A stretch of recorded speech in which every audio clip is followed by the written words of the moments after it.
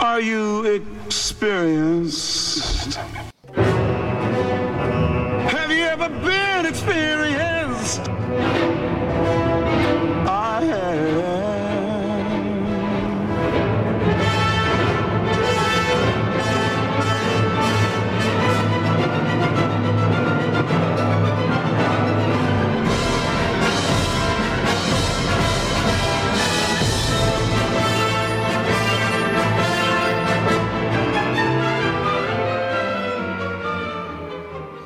And we're back with another episode of the Anarchist Experience, episode 462, aka Year 9, Week 38. Coming at you this week, as always, I am your host, Mr. Richie Rich, along with MC and KS. And one more we have Sogandi. Yay! And since this is your regularly scheduled Saturday broadcast, we are on Clubhouse. The house in the Clubhouse is the Anarchist Experience. Or you can at me at Riches for Rich, R-I-C-H, the number 4, R-I-C-H. And when I open up the room or the club or the house or whatever they're calling it, I will click the button to invite you in to speak. And that goes for you as well, Sugandi. If you're on Clubhouse, when we're done here, just go ahead and join the club and you can participate more often for whatever it is you happen to be, should the mood strike you. That being said, what is going on with you guys this week? Maybe another longer introduction to our guest and what she's even doing here. You don't have to if you don't want to, but you can introduce yourself, or we can just start talking about, I don't know, our differences in socialism, communism, philosophy, or... Hi everyone. So my name is Sogandi and I'm from India.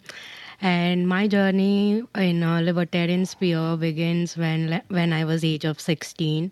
I actually wanted to get into the administration of the government before, and I wanted to change the world. I'm going to change the poor and I would win the world, kind of a thingy. I had it in my brain and I started preparing for it. And once I noticed that there was there was a high taxation increase in India, and there wasn't they told it was increased for the infrastructure development in India, but the roads where I used to stay and I walk on had a lot of potholes.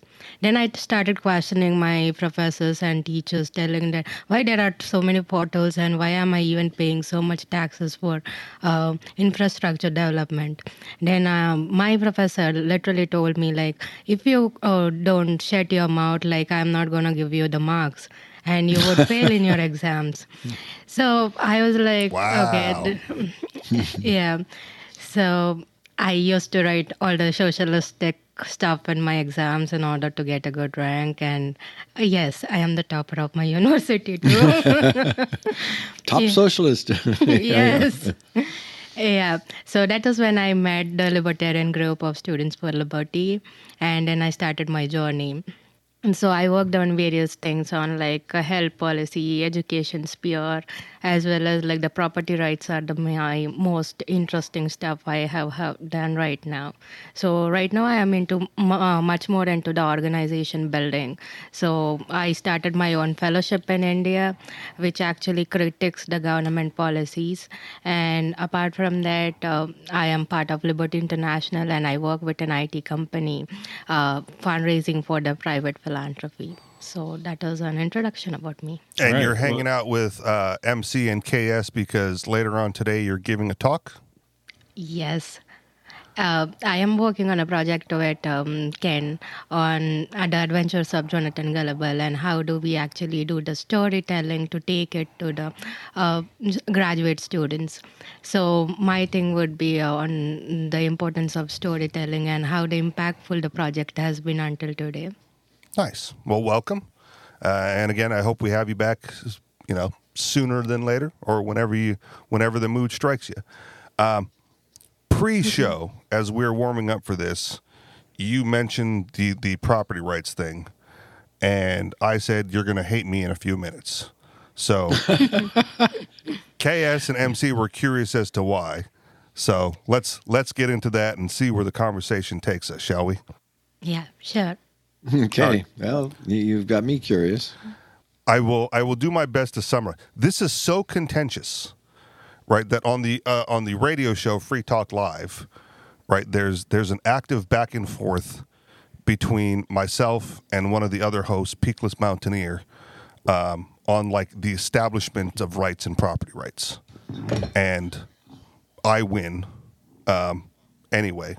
But this is why I said, like, most people don't like hearing what I have to say, him included. But I believe that I am correct. And so it starts with there are no rights, and the term rights is a useful tool to explain a concept, right? Like you don't, and there are no rights for you to have. We just say, like, well, natural rights, heavenly rights, those types of things as a way to describe a concept. And so I said, like, if you acknowledge that there are no rights, then the way that property rights are attained and retained is one of two ways, right? Either everyone around you agrees that that particular piece of property is yours, or you have the ability to defend it against aggression. That's it. Those are the two. So whether it be land, cars, water bottles, what the commies will call personal property, I don't make a distinction. So you have to either get everyone to agree that it's yours somehow, or you have to be able to defend it against aggression, else you lose it through conquest. And Peakless Mountaineer, he has a theory of property rights that says you have to mix your labor with the land for it to be yours. And my general objection to that is that it makes it impossible to keep land pristine as like a nature preserve should you want it, right? Like that's my biggest objection.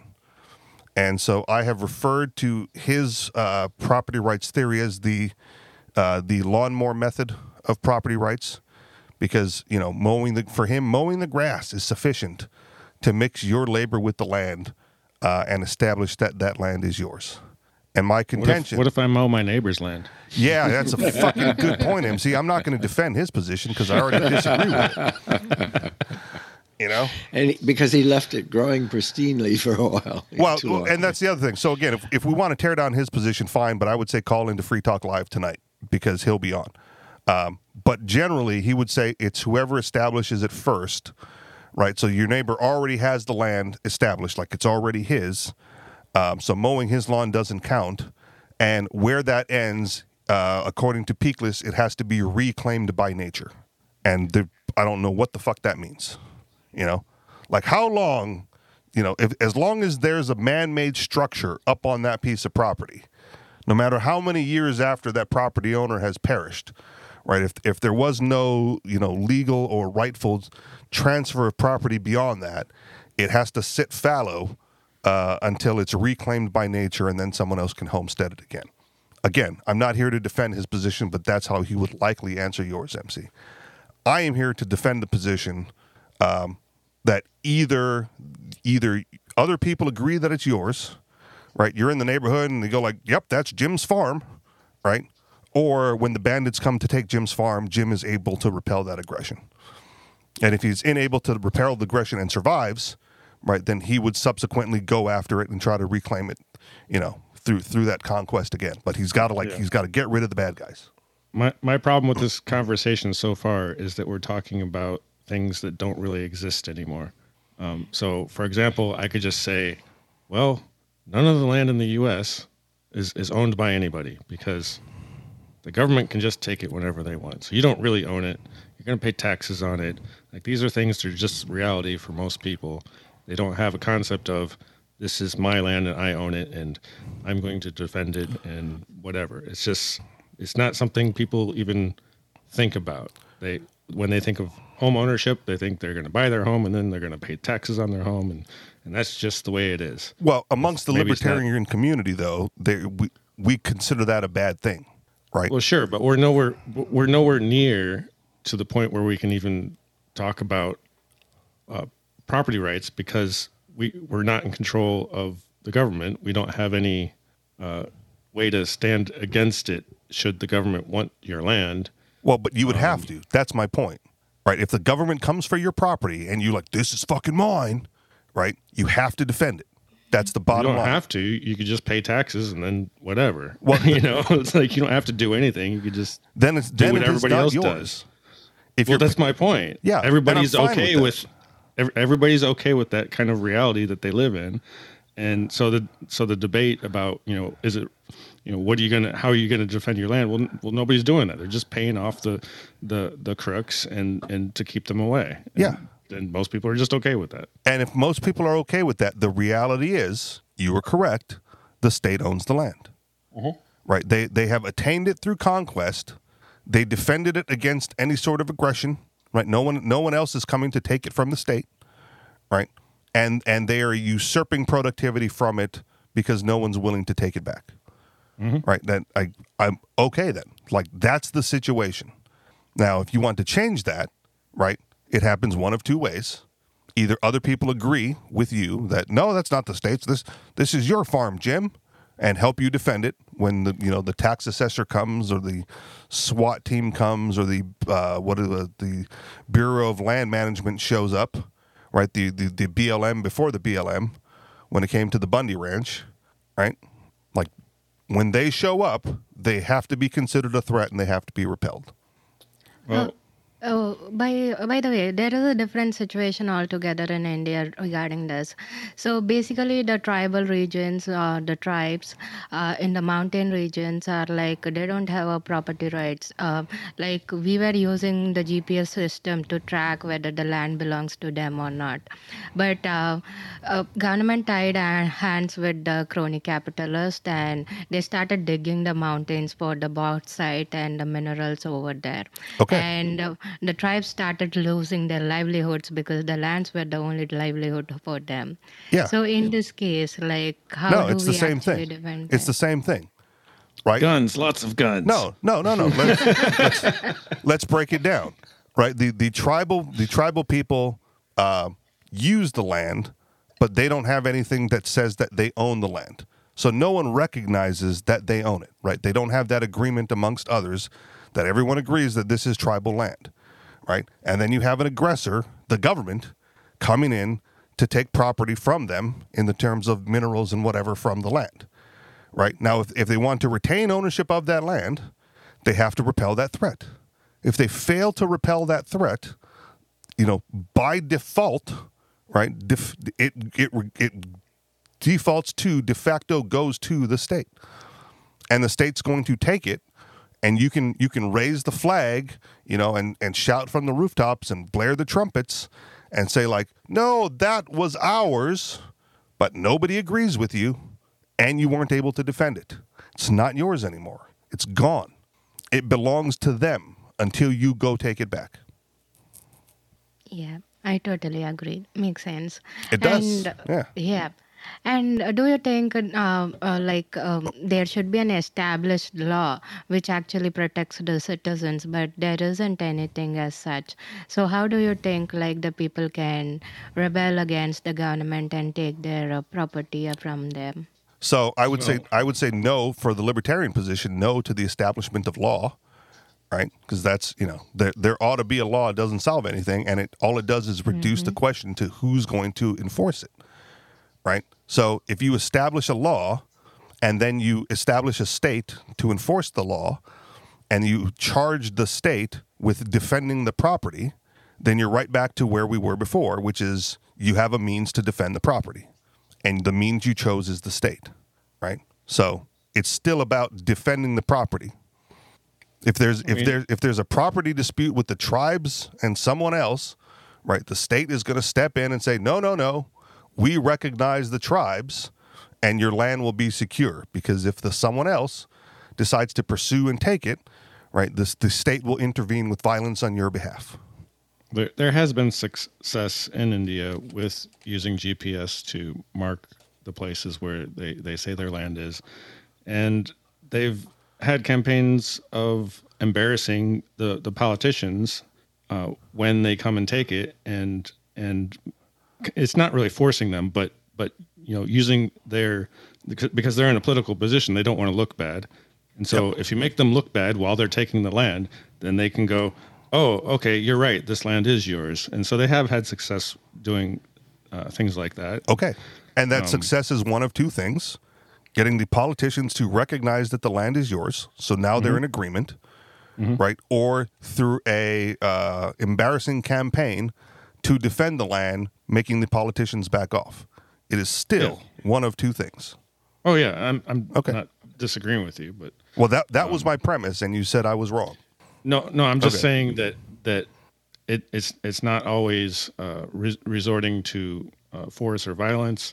It can be through the political process, or a political process doesn't always mean using laws and stuff.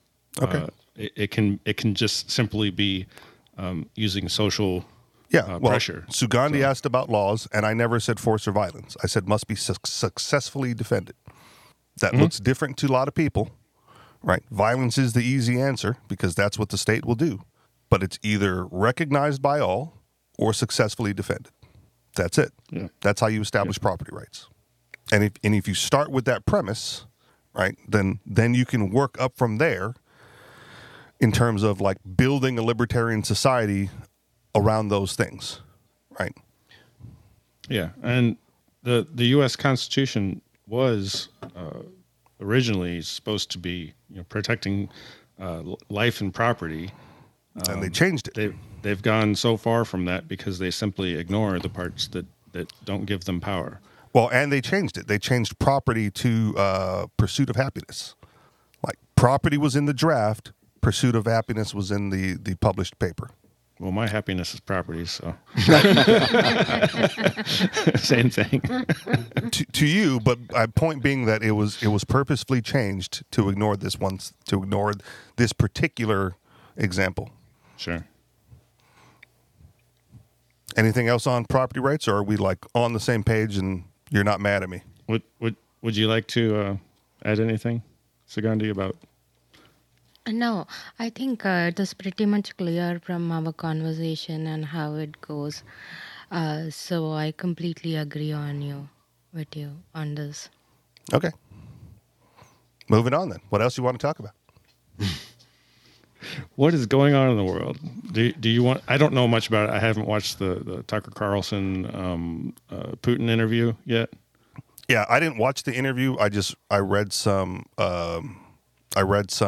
articles about it, and it's like Putin was in charge the whole time and dominated Tucker Carlson, and look at that traitor, and so on and so forth.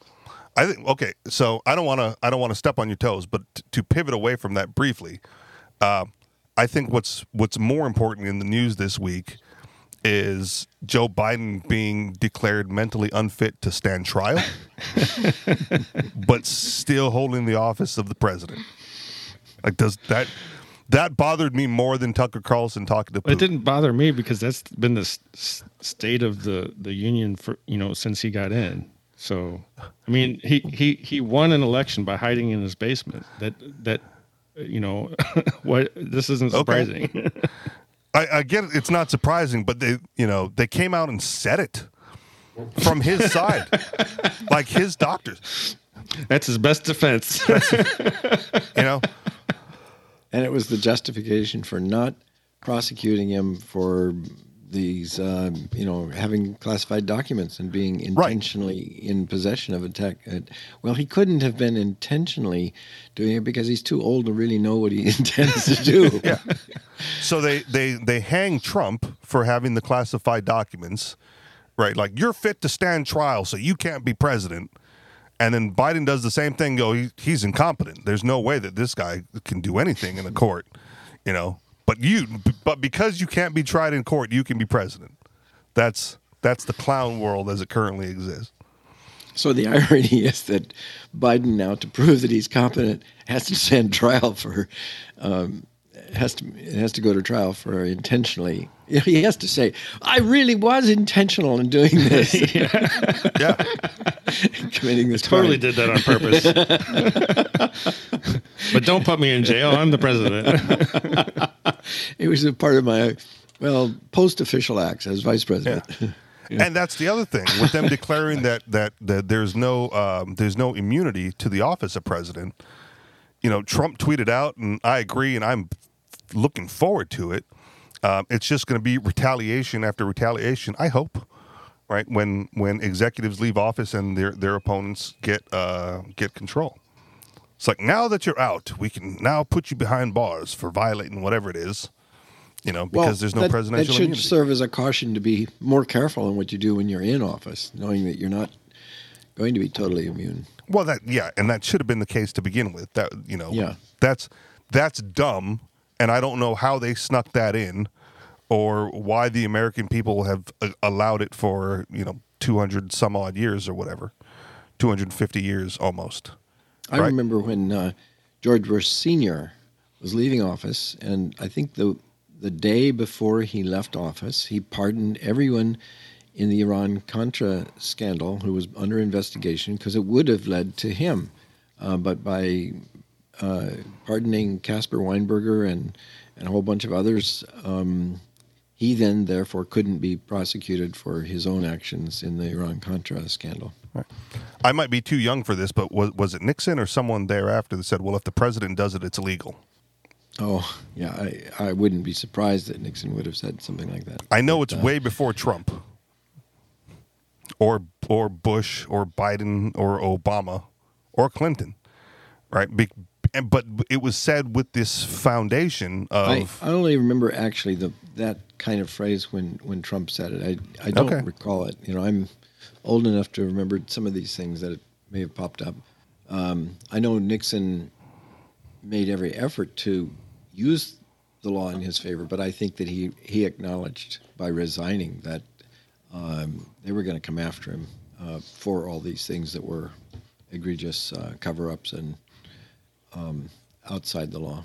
Well, and knowing what we know now, that may have been wise at the time, because it avoids the impeachment, right? The way the law was written, and the way that the Trump team was arguing it was, if the president does something that's deemed to be illegal, he must be impeached, and once impeached and removed from office, he can be charged as a civilian, right? So if Nixon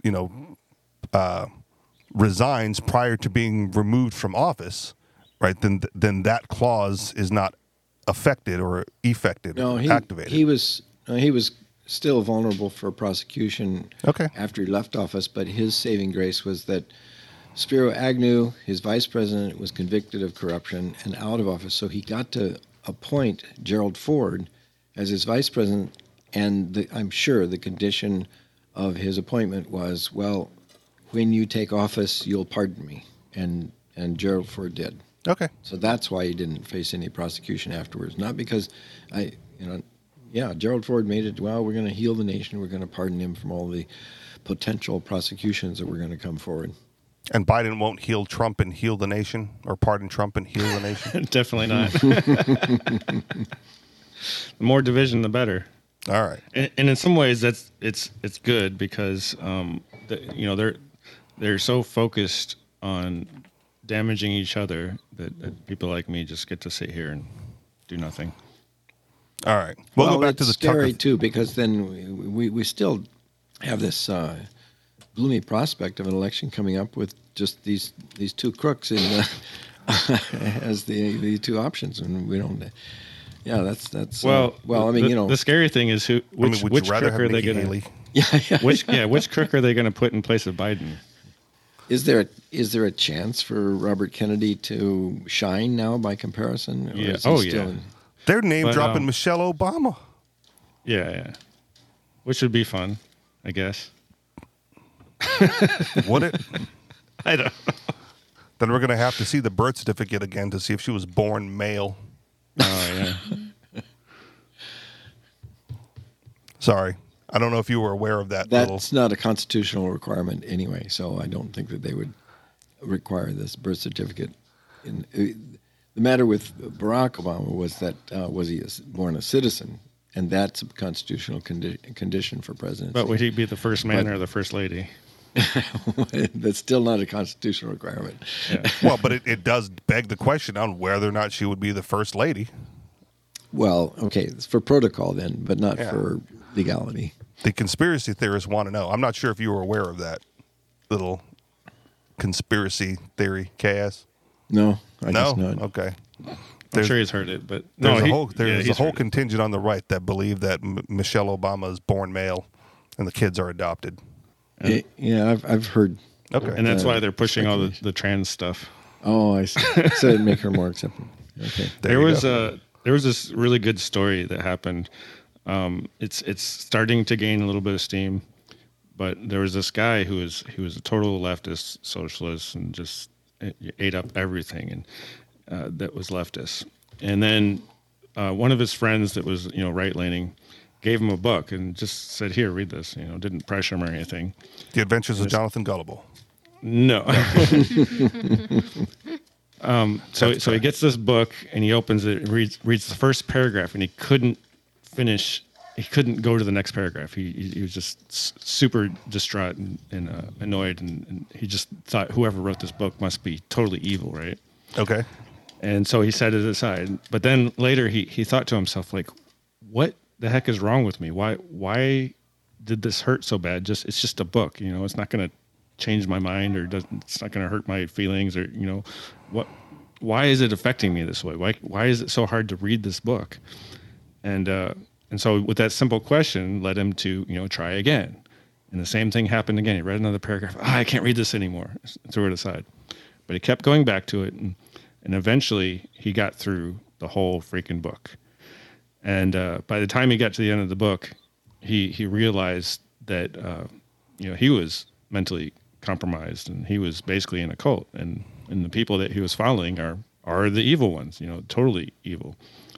He's not saying he's for the right at this point. He's just like, the cult that I was in is a cult, Right. And he was brainwashed. So I reached out to him and I wanted to find out which book it was.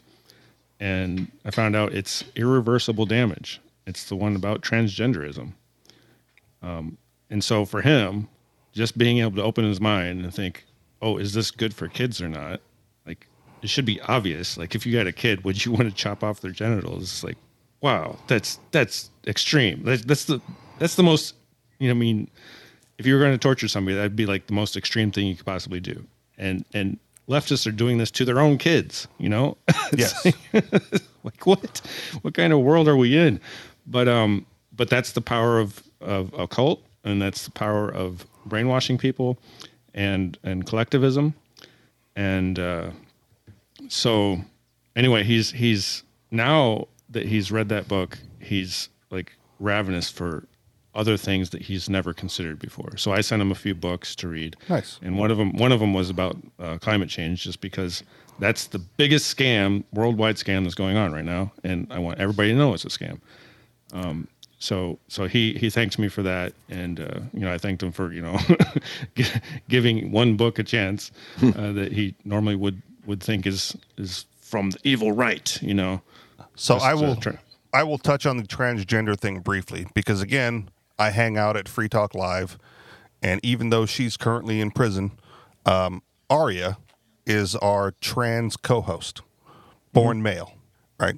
And she's cool, so whatever. Oh yeah, I have nothing against trans people. Understood. What I just have a problem with people targeting kids. I got it, but let me summarize her position because I think she's on record as saying this, right?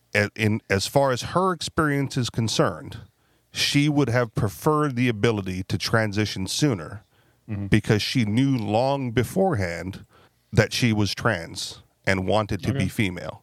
And so in her mind, she was forced to go through puberty and, all of the changes that a male body would undergo, that she is now having to spend time, energy, and money to reverse as best she can. Like, she dropped $20,000 on voice surgery, and I told her, like, to be honest, I can't tell the difference. When you said $20,000, I expected a dramatic change, and there was nothing dramatic about the change. Like it might have dropped it a few octaves or whatever, but not $20,000 worth of voice change, right? She goes like, yeah, I'm a little disappointed in that too. I'm like, well, but it's your money, right? So, for her, giving people of a younger age, I don't know if you want to say children, right, who are certain that they are trans at that age, the ability to choose how they transition into adulthood would be a lesson in individual freedom as opposed to parental control, right? Sure. There's a lot of things beside that's how should I start this? But okay, like all they need issue, is a doctor willing to do it, right? And you go like, nope, I'm a girl, and the doctor goes, okay, you're a girl, let's fix it, and that's an individual making an individual choice, which again aligns with libertarian principles. First things first, if they can raise the money on their own, fine. I don't care what a young person does to their own body. The issue is the medical establishment is also a money making enterprise. So they're telling these kids with mental disorders that, hey, you might be transgender and changing your sex might fix your mental problem, and that's completely wrong. There's kids one of the big groups that they're targeting is autistic people. They've got serious challenges, and they're telling them, well, we'll just transgender you and maybe this will fix you. And there's no evidence of that at all. It's just they make money whenever they do these procedures. And who's paying for it? Well, insurance companies and government and whoever else, but it's certainly not, the autistic kid that can't hold a job. Okay, fair. And this is a smaller example, but when I was working at the gas station convenience store, I was busted on like 3 separate occasions for selling cigarettes to minors. Mm-hmm. And believe you me, I was busted on 3 separate occasions. I didn't only do it on 3 separate occasions, right? Because on principle, if they have the money, they can buy the product. Sure. And I don't care where they got the money. I don't care, if it was parental allowance, if they had a part-time job, if they begged in the streets, if they blew somebody in the back room by the dumpster, right, to get cigarette money. Like how they acquired the money is of no consequence to me. The fact that they have it, I'm going to say through legitimate means, is all I need. So when my grandpa had a bad knee, the government gave him $75,000 worth of knee repair, and he said, "Well, if they would have just given me the money, I would have went to the casino and had a bad knee still." So my question is, and you can't really prove this, but have your trans friend go back in time and give her $100,000 and say, "Here, do whatever you want with it." Would that person buy a car or a house or whatever else, or would they spend it on trans issues? It's like it's really hard. I mean, there's a lot of things in life to consider, and just saying that you wish something shouldn't fall on everybody else's responsibility. Yeah, I'm not going to be able to answer for her, but her position was, I knew well before puberty that I wanted to be a girl, and I was, I had to go through this as a male because I wasn't able to make my own choices at the time. So if you had given her $100,000 then, she may have. Yeah, maybe. And that's the thing. Like, there's a lot of other things to consider. Maybe just having the money and being able to get out of the house. Maybe she was in an uncomfortable position at home.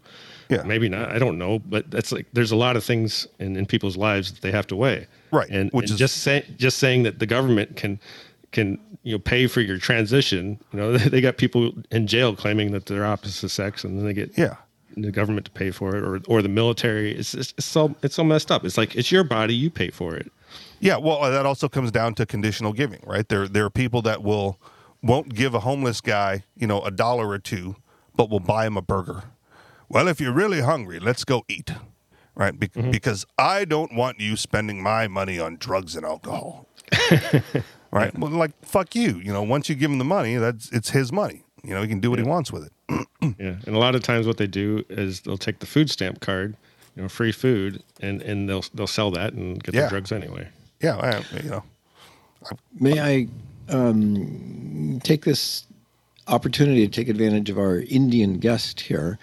We were talking about Biden and Trump earlier, and I'm wondering if would you be interested in hearing about Narendra Modi and what their experience in India with this powerful ruler is compared to the American experience? Yeah, go for it.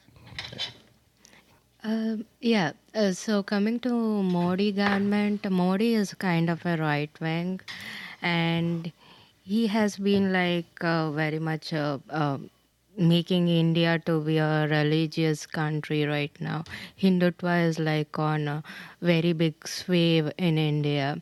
And recently we have actually built a Ram Mandir. So Rama is considered to be a god who actually established peace and prosperity all across the world. So it was actually prior to that, it was all the mosque which was there. We in India was like there was a lot of invasion in India by various rulers and everything. So he is just uh, like building the temples all across the India, then just destroying the mosque and everything. And he is considering this kind of a religious thing to be a vote bank politics, and actually drawing a lot of Hindus across the world in order to gain a support for him. This has been like a very silly thing going on in India right now. So KS? Modi is a kind of arrogant. Is there a Call him a challenge to strong him? man? Is he considered to be too old or too arrogant to rule, or Religious, everybody fanatic. loves him? He's a very popular guy. Well, I mean, if you've got the popular support, then that's the way politics works, right? Like if this goes back to like the rules of the game. That's the rules of politics. If you enter into politics, he who has the most votes wins, or however the rules are set up with the Electoral College here, right? Like that's the criteria for winning the game, and those are the consequences of losing the game. So if if he's got the popular vote, right, and he's doing these things, and you're like, well, I don't like what he's doing. Well, if you're going to enter into the realm of politics, you have to find a way to get the popular vote. Like that's the game. Outside from that, it goes back to the earlier conversation. Go ahead. Yeah, I think, Rich, you are very much right, because he knows the strategy, like when to move what in order to gain the popular votes at what point of a time. So he has been playing this.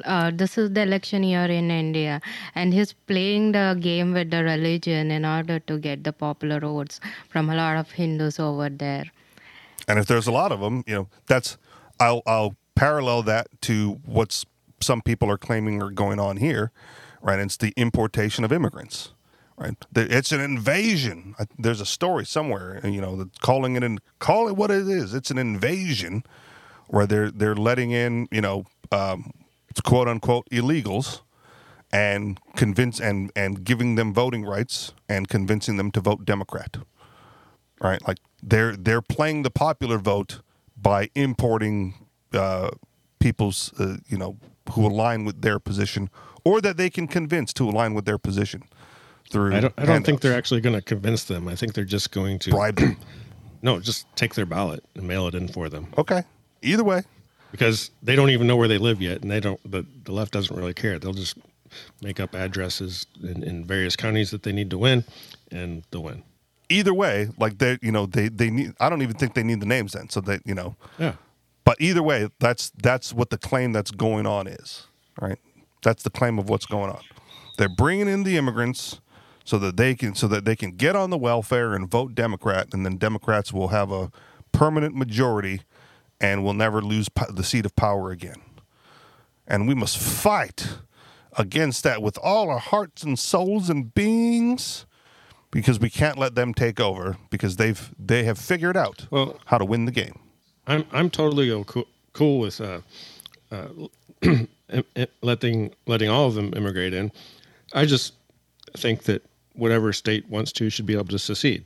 So yeah, I'm with you there. With or without immigrants, Well, and that should have been fundamental to joining the union in the first place. Sure. Right? We agreed to join. We also reserved the right to leave. And then we had a civil war. And they said, nope, not allowed to leave. You are ours and ours forever. Let's try that again. Yeah, please. I'm like talking, if you're trying to get me to disagree with that, you're talking to the wrong guy. I've been pitching that since before the Boogaloo. Right on. I think one more interesting feature of India is that India is like unitary with federal feature. So there is a central government and there is a state government. And there are various kind of lists like state list, central list. So mainly the defense or air force or let it be education, etc. comes under like the central list. And the state has a little tiny things to carry on like irrigation projects, agriculture, and there is a concurrent list which is like between both state and the central. A few aspects such as like state tax, central tax are like distributed between both of them. So when actually Narendra Modi comes on to the win a popular vote and come on to the central level of the position, the state government which is not okay with the central government or belong to a different party actually suffer in India, because central government decides like where the funds should go, and if the state government is different than different party than the central one, they don't get the enough money and to run the state government. At the end of the day, anything apart from the central government party is a fall in India. This has been a kind of a fear with amongst a lot of people, so they also intend to vote whatever is there in the central government in order to like get the funds and get the state keep going. So Yeah, so the parallel there would be the state or the central government stops accepting funds from the federal government and acts in the defense of the people of that area against the encroachment of of Modi's federal government. Now, whether or not they're going to do what the Americans fear and send in the military and overthrow by force and retain that landmass is always going to be either a hypothetical or a we'll see situation. But here it's stop using their money, right? Start to find other ways to trade value with each other so that when it comes time to pay them, you don't have to, or you can kick them out, or you can, again, defend when they show up. But if there are like unincorporated places in India where it's just federal control, I would snatch that up right quick and in a hurry, because then you only have to worry about one government encroaching. yeah, makes sense. And also, I agree with you telling that there should be a internal trade, creating a value among ourselves. So the thing is that one of the states in India, that is the Bangalore, it is called the Silicon Valley of India, and they have a very different regional party than compared to the central Narendra Modi, because they are creating the value to the country, and the city itself is booming with the entrepreneurship. There you So go. there is a vast difference there we find with the politics or people and their behavior and the way they create the value. Yeah, but again, it's not just the value creation; it's the money that they're using to trade, right? Like you got to get off of the state issued currency and just give it back to them. For religious Christians, that's the whole like render unto Caesar line, which is disputed, and I don't want to get into that again. But if you give them back their money and say like, we don't need you. We don't need your money. We don't need your defense. We don't need your guys in our area. Like, we got this, and go. And they go like, well, we're going to shoot you then, and you can repel that threat, right? Then having alternative currencies to trade amongst each other, whatever that happens to be. Before cryptocurrency got big, I was big into silver. Couldn't really afford gold, but there's still how big is cryptocurrency in India? No, cryptocurrency is not at all big because it is highly regulated. So Well, that little Silicon even- Valley area should fix that and do it anyway, right? Like they've got the means and equipment. Yes, they did get the means and equipment, but right now it's booming. So hopefully there would be a cryptocurrency soon in India. Yeah, Right on. And I will reiterate this, right? Before Bitcoin got big and regulated and on exchanges, it was the underground currency. Like it was untouched by the government for us anarchists. And then once the Bitcoin bros like used us in the early days and started asking for regulations, they kind of jumped the shark, in my opinion. So whatever they're doing in India, right? If you can copy that model, match that model, and use whatever it is. Like I said, I don't even care what it is. Before Bitcoin, there was silver and gold and, whatever. Whatever it is, the goal is to stop using their currency because that's what they dangle over everyone's head, right? And when they control the issuance of currency, they control the value that you can produce, right? All of a sudden, what you do is worth less simply because they flood the market with currency. And that's true across central banks around the world. It's why that dude in Argentina is catching some heat right now, right? Because he's trying to reverse that trend. But in order to turn the car around, you've got to slow it down first. So it's still going in the wrong direction. But the hope is that his policies will turn it around, starting with not doing business with the central banks and the World Economic Forum, right? Right? They're like, Argentina's bad. And we're like, yes, let them go.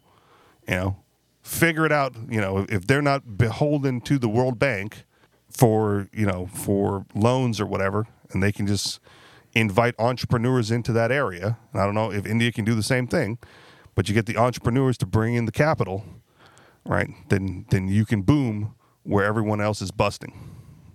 Yeah, I think overall India is doing pretty good right now. With the economy and stuff, right? Yeah. Mm-hmm. Well, is that credit to Modi then?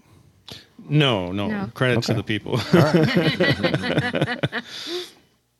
But then that's a good time, right? If you're booming, that's a good time to use that capital to build up what I'll call a war chest, to tell off the federal government, right? You're going to need something to repel them, whether it's bad press or whatever. And if you're going to go the press route, you got to build the press, right? You got to invest in whatever it takes to get writers and editors and outlets and news and all those other things set up so that you can be the alternate media there, telling the truth to the people about what their federal government is actually doing, and it takes entrepreneurship and capital to build those things up. And if you're in a prosperous area, now's the time, right? Because if once they see it, they'll try to take it. And if you let them take it, you don't get it back because they've got the guns. Probably more so in India. Yeah, it totally makes sense. But one more thing. So right now, the entrepreneurs right now in India are like very much the first generation.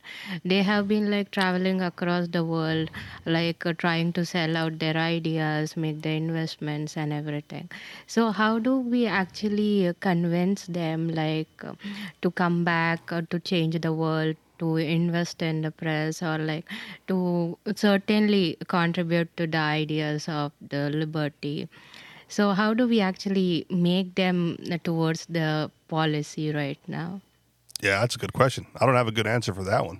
Whatever it takes, minus the violence.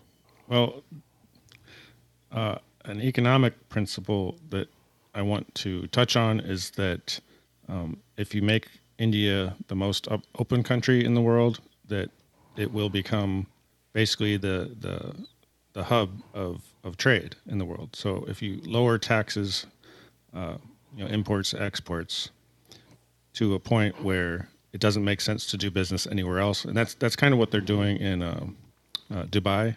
So they're trying to attract business by saying, "Hey, there's no tax here. Just set up your shop here." So that's the number one thing, and the U.S. is kind of falling in that regard.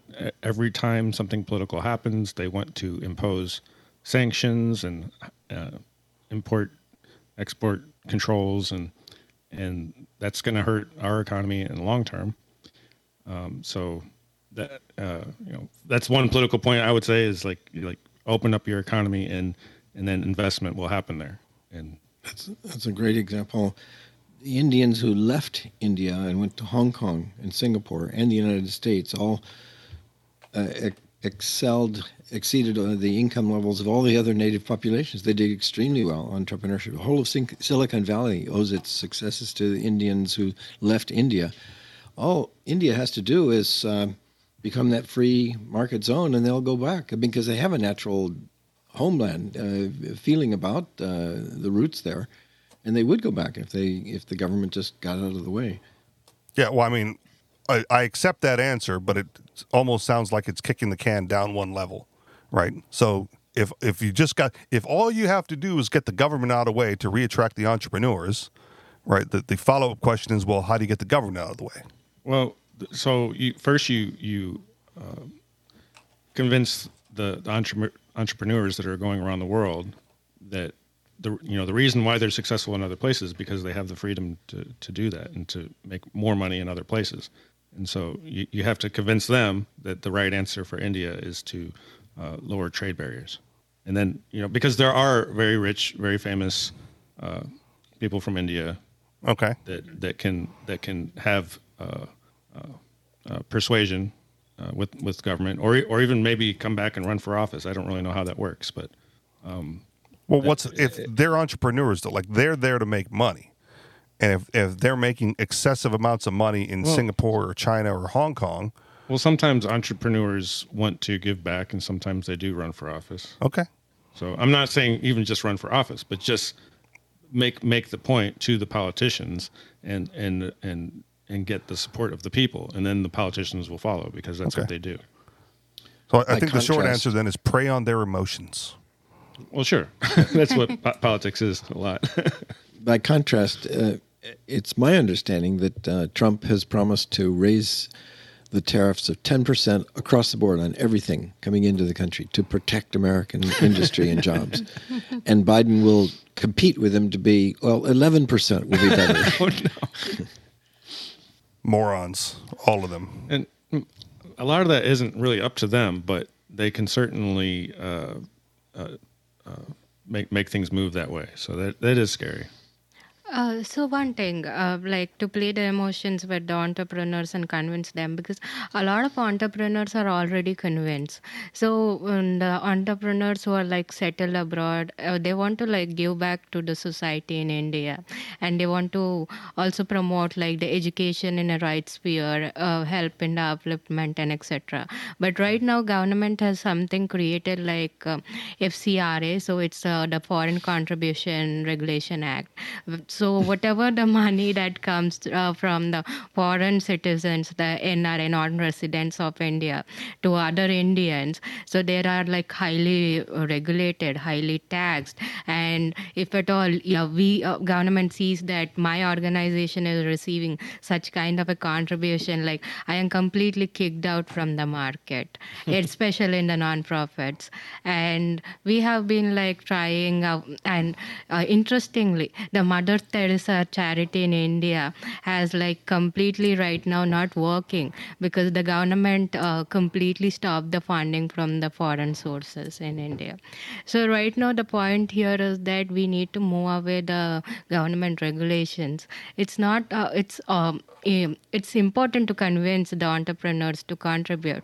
So, but when entrepreneurs are seeing such kind of hindrances, they are not like, though they know like I am doing some valuable work in India, but they are not ready to invest with me because they think that, oh no, we would be indefinitely in trouble, so better we stay away from it. Yeah, I mean, for me, I'm the anarchist on the show, right? So when the fundamental issue with what you just said for me is the nonprofits are registered with the state, right? They're under that domain, which means you got to play by those rules. So make another group that is outside, yeah, is not registered, and say donate to them. yeah. Then the government will follow the money and arrest them. What not if it's foreign money coming out from the foreign? It's just a bank account somewhere. And you find a way to use crypto and be on your way. Yeah. I mean that's it. That's fundamentally, if you enter into the system, you play by those rules. And so the only way you have any sort of moral position to say, like, I don't have to follow those rules because I never entered into that game, is to stay out of the game, which means finding those alternative means, right? Figure out how to start crypto, get a Bitcoin wallet while you're here and take it back there, right? And don't fucking tell anybody about it except, those people who are willing to donate to your cause, and have them donate that way, right? It's going to take... Yeah, there's not too many people that would buy it in India, though. That's the issue. Well, help her set it up on an exchange while you're here, man. then she can sell it. If she's on an exchange, then it would be tracked. And that's kind of like the exchanges are a bridge between the non-system and the system. And they do report on people and stuff like that. Okay. Well, then start convincing other people to take cryptocurrency as a form of payment. Sure. Right? Like, this is always my example when it comes to the United States dollar. I don't know how it is there. The United States dollar used to be denominated in silver, right? It's one silver certificate, right, on the dollar. And then overnight, I mean, not really overnight, but overnight, they changed it to say Federal Reserve note. But they made the Federal Reserve note look exactly like the dollar. So there's to the average eye, you couldn't distinguish between a silver certificate and a Federal Reserve note. And they basically tricked people, right? But they tricked people for so long that all the Federal Reserve notes are still in circulation, right? Like that's just the currency of the land. So at some point, if you want to get people to use Bitcoin, right, you have to get it circulating. And you have to get it circulating to the point where it just becomes what's used amongst your community and is not used within the government. Then it doesn't matter whether or not you're on an exchange, because you're not going to cash it out for, was it rupees or whatever? Ruples? Rupees. Rupees. All right. Whatever it is. You're not going to cash it out. You're just going to continue to trade with people who are willing to trade in Bitcoin. And then it just becomes the de facto currency for that area. Do some people make exchanges with others in cryptocurrencies in India at all? No, it's not popular in India. No. Even the anarchists who are in India right now, there is some kind of a taxation with the crypto. So the last time when I had a discussion with them regarding how we can get away with the FCRA and then use the Bitcoin, the similar topic we are discussing right now, they are like, no, it's not an healthy thing to do right now. They're wrong. There's, there's poison and then there's cryptocurrencies to kill you. Yeah. They're absolutely wrong, right? Like that's the way out. It's a dangerous way out, but it's also dangerous to stay in and, be under the yoke of the state for however long you want to be in existence. And if they're Gandhi not, took on that with salt, right? It's dangerous not to use the government's monopoly salt. Yeah. But I mean, here we have Bitcoin Pizza Day, right? The time the guy traded 20,000 Bitcoin for 2 Domino's pizzas, it's celebrated as a holiday because that was the proof of concept, right? He traded Bitcoin for something else of value, in this case, 2 Domino's pizzas. But before that, it was regretting that trade. No, I guess maybe. It no, made who it cares? possible, but it also... Okay, he traded $20, right? He traded $20 for 20,000 Bitcoin, then traded 20,000 Bitcoin for 2 pizzas, right? If he had the $20 that he would have spent on the pizza, he goes back and buys 20,000 Bitcoin, and it's just a math problem, right? Like if you continuously replenish your stock, you're not wasting anything. You're just doing activism by spending it, right? Like in Keene, there's a couple of places that still take cryptocurrency. So, because people are on exchanges and wallets or whatever, they transfer their food money from their bank account into their crypto wallet, and then they buy dinner at a discount, right? Like, they could have just spent the money, but they wanted to make a point by using crypto. So they bought the crypto first and then spent the crypto. Or vice versa. They spent the crypto, then went to the bank and transferred the money back in, and it's a wash. So there's the guy who spent 20,000 Bitcoin on 2 pizzas likely got that 20,000 Bitcoin back right quick, soon thereafter if he believed in it. But it still required someone doing it right? And so if you can get that started in India, India will have their own Bitcoin pizza day, right? As the day people started transacting in Bitcoin, because it's a non-inflationary currency that lets everyone retain their value, unlike a central bank currency. But it's grassroots, right? It required a whole bunch of people just mining the shit out of it in the beginning, not knowing what they were going to do with it. And I was one for like 2 weeks on a netbook because I didn't know better, right? I heard about this Bitcoin thing. I installed it. Before that, I did SETI at home, right? And they're like, oh, you're giving your CPU power to the people looking for aliens.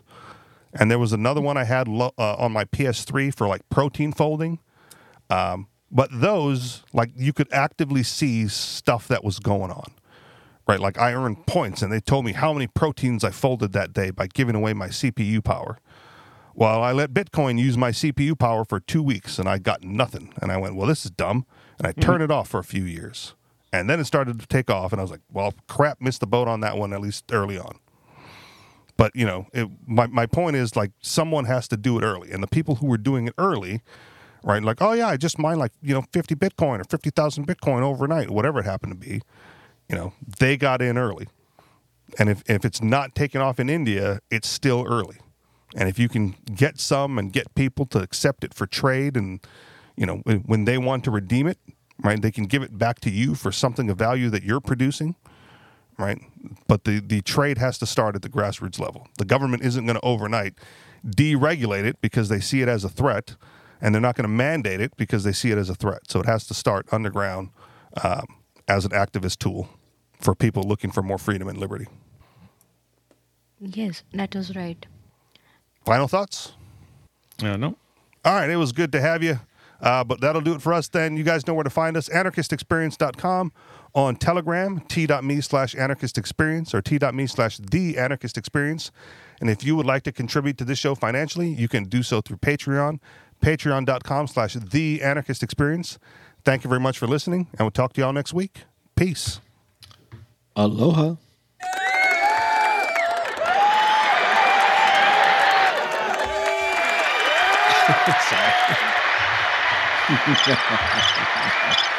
Now for the Indian crowd.